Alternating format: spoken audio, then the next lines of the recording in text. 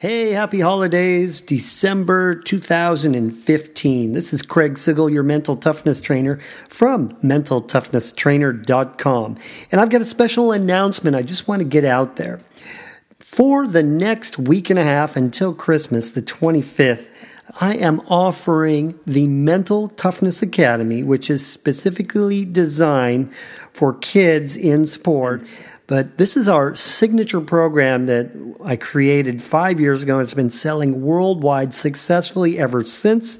And here's the deal. I am working really hard on updating it and upgrading it with my latest and newest insights and tips, tools, and tactics to help young people become mentally tough, not only for sport, but for their whole life. This is an amazing opportunity. So jump on it, mentaltoughnesstrainer.com/bonus. Alrighty, I hope to see you in there. I'm here for any questions and support at all times. Let's do this. Hey everybody, it's Craig Sigel here, and this is the Mental Toughness Trainer podcast, where highly efficient mental strategies, actionable tools, and tactics will turn you into a consistently confident competitor or player. Alright, let's do this. You know, there's so many things going on in the mind of a parent with regards to their child participating in sports. Will my child be safe? I hope he or she really likes this sport like I did. What if the coach is bad? What if he has no real talent? Will she just sit the bench all year? What will I do if he doesn't want to go to practice? Can we afford the travel and other expenses? How will we get him to those midweek early games when we both work? If you think it's confusing for you, children in sports today face much more uncertainty and anxiety than our generation. Whatever you do, it'd be very wise for you to let go of any ideas you have about how it was in my day playing sports. It's totally different. Today the game has changed dramatically. I don't care what sport you're talking about. With much more pressure put on children coming from all angles and at earlier and earlier ages. On the other hand, if you do it right, sports can offer some of the most powerful life-enhancing experiences a human being can have. We teach children through sports our brand of mental toughness, which is focused, confident, determined, and resilient, especially under pressure. Think that might be useful for life? These skills can be learned by kids as young as 7 years old, and they translate over to all areas of their life. Now I'm here to help you achieve that for your child. Here's a typical case study of one of my clients. Carol, a parent of a 10-year-old Little League baseball player, Mitch, called me for help with her son who was showing visible signs of fear that was holding him back in both basketball and baseball, his two favorite sports. Mitch came to me with Carol for the first session. As I delved deeper into the issues, it was obvious that Mitch's father, Ben, was putting too much pressure on him to perform well in his sports.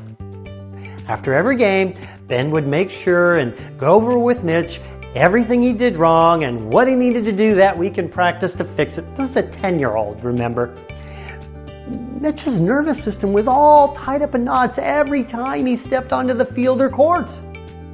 He was doing everything he could to please his father, who he worshipped, and would do anything to gain his approval.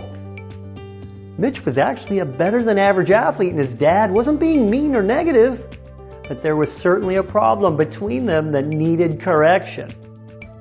Now Mitch, like many kids, was a bit more sensitive than average, and he was taking to heart his dad's head shaking and telling him what to do from the stands and is constantly needling him to work on his game at home. Now all Mitch was really receiving from it all is, I'm not good enough. I can't ever please my dad.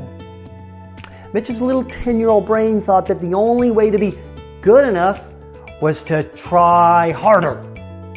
At game time, this kind of thinking triggered his little nervous system into anxiety, which made it even harder for him to perform.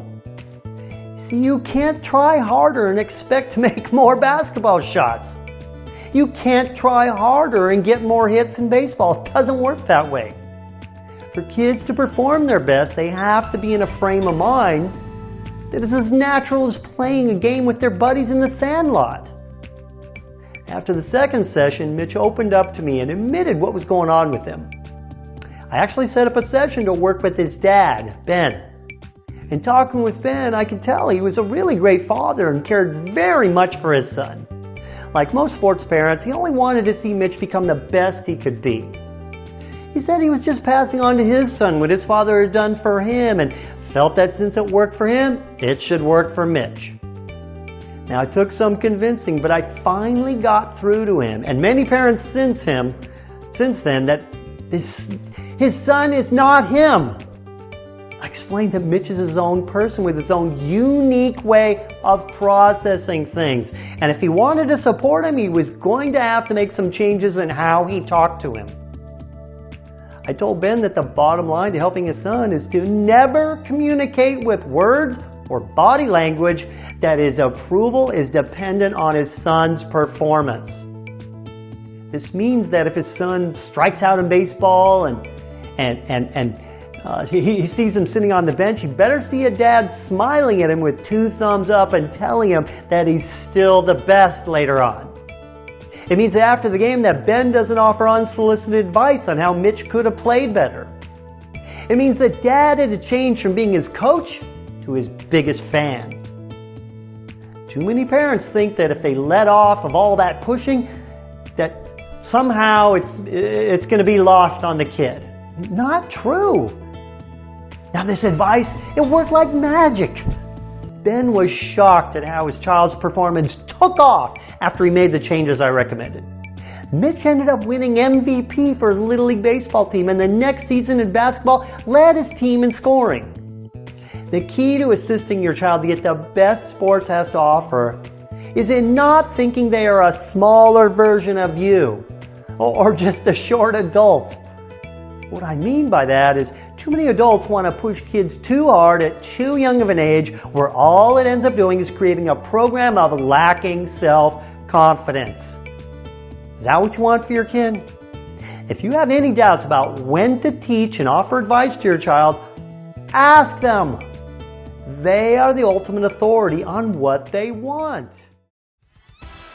If you want to catapult yourself to the next level of success, you need to take the Mental Block Quiz to find out what is holding you back from your greatness and the specific solution for you to clear it.